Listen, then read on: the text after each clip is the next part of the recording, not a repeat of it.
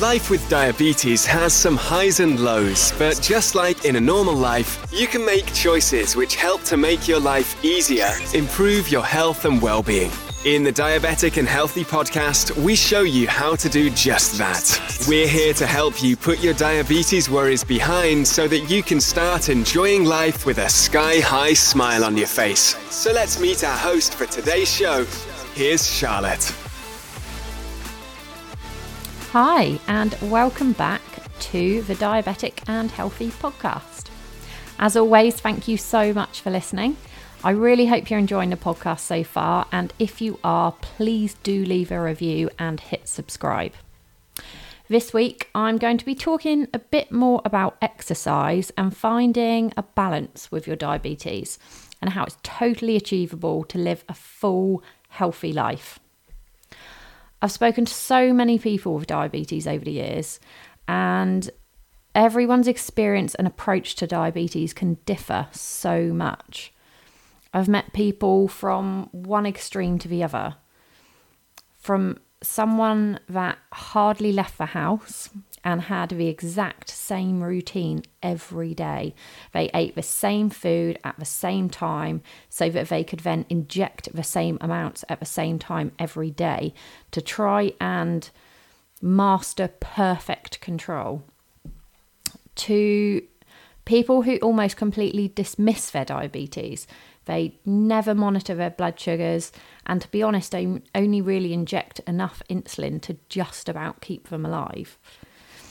I'm not saying there's one right way to manage a condition, but I don't believe either of these extremes can be truly happy. Surely nobody wants diabetes to control their life, and nobody wants to feel dreadful all the time because their blood sugars are constantly running high. So I believe you have to find a balance. One of the things I know I have mentioned several times, but I feel it's really important to get across, is it doesn't have to be perfect.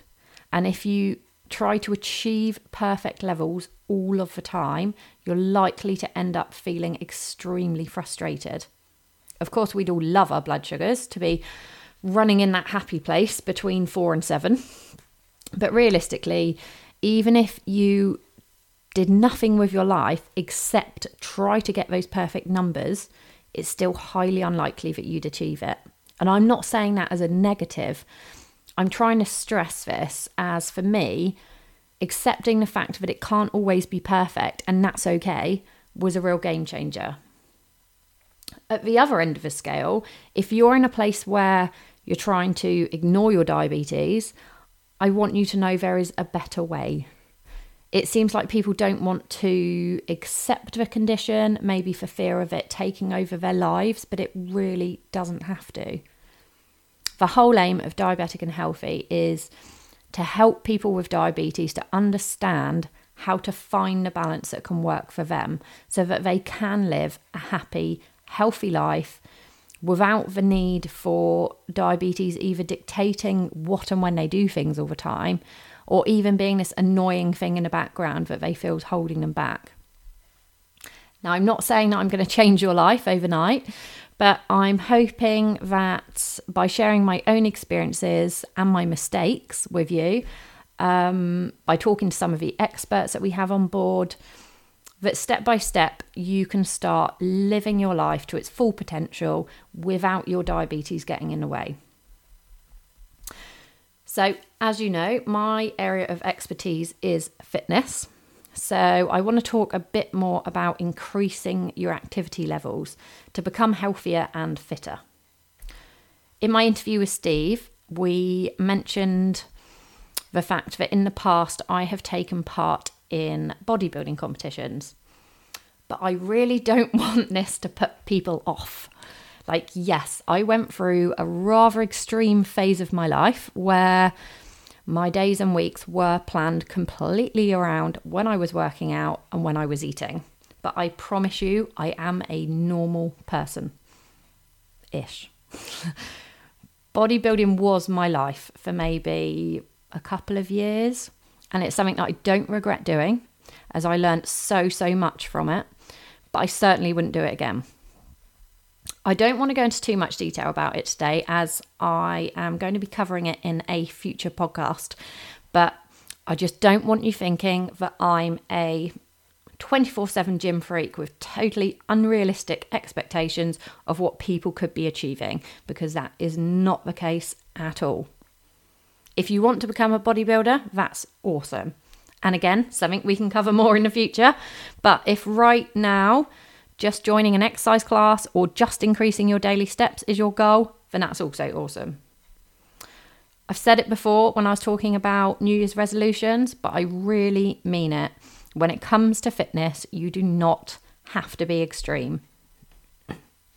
Also, the more gradually you build up your activity levels, the easier it is to manage any impact that it's going to have on your blood sugar levels.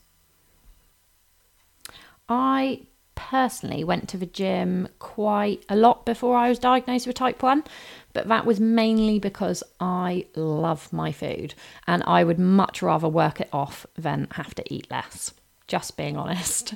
But I remember being really concerned about going back to the gym after my diagnosis, as I just didn't know what kind of effect that was going to have on my blood sugars.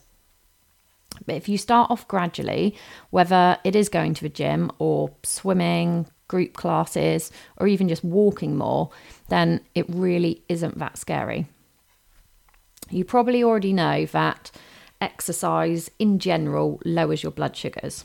So when you first start increasing your activity, just keep a closer eye on your blood sugars and how they're reacting to the exercise. And it really is as simple as that. As with a lot of things surrounding diabetes, it is a case of trial and error to some degree. But once you find what works for you, it just becomes simple. So these are some top tips that I've put together.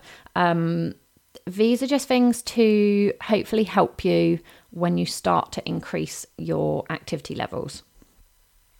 So firstly, check your blood sugars more often.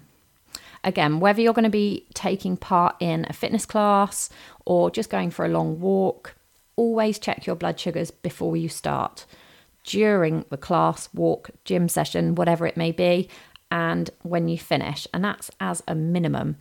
Then it's worth checking again a couple of times over the next hour or two just to see how your blood sugar is responding. And by doing that, obviously, you're keeping yourself safe by seeing what they're doing, whether they're going too high, going too low. But also it kind of sets you up for next time you exercise to see if there's anything you need to do differently. So, for example, let's say you're halfway through your workout, you check your blood sugar and it's 5 and dropping. So depending what you're doing, it might be an option to have something small to eat and just continue with your session. But maybe next time you work out, it would work out better if you had a snack just before the session that's going to prevent that drop halfway through.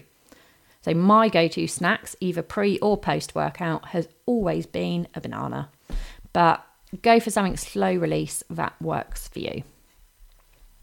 Next tip, do not start a workout on a low or a high.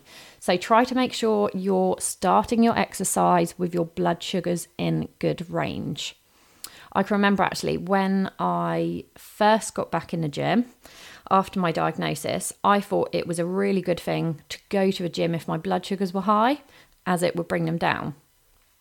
But I soon learnt this isn't actually the case. So depending on the type of exercise that you do, you can often actually see a spike in your blood sugars either during or shortly afterwards. The reason for this is when we exercise, our muscles need more energy, so the body responds by releasing glucose into the bloodstream.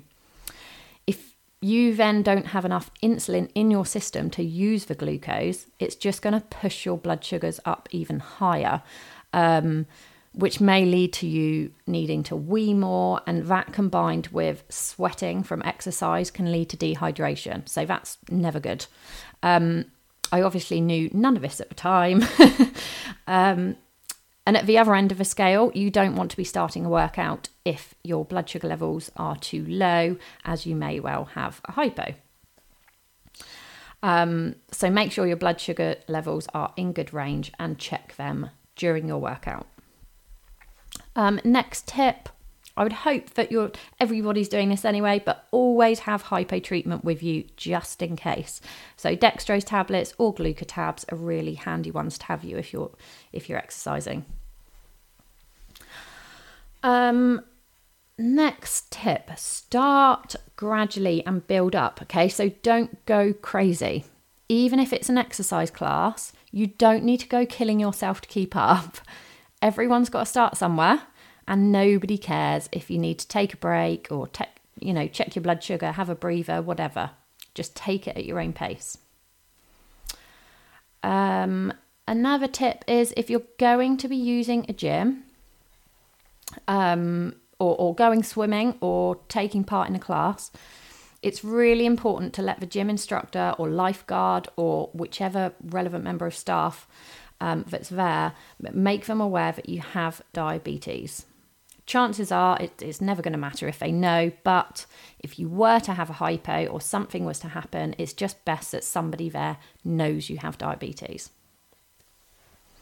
And finally, remember to keep a closer eye on your blood sugars for up to 24 hours after the exercise. So it's not just during that it will have an impact. You could do a HIIT class, for example. So that's high intensity interval training.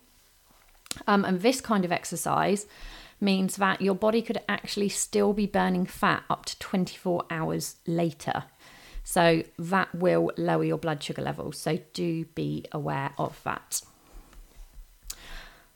These things are not major things. I know I've said them as a bit of a long list, but really they're not major extra things that you have to work into your day. A few more Libre scans or finger pricks, but the benefits that exercise has on your diabetes overall, on your body, your mind, and your health is well worth you paying a bit of extra attention to your blood sugar levels.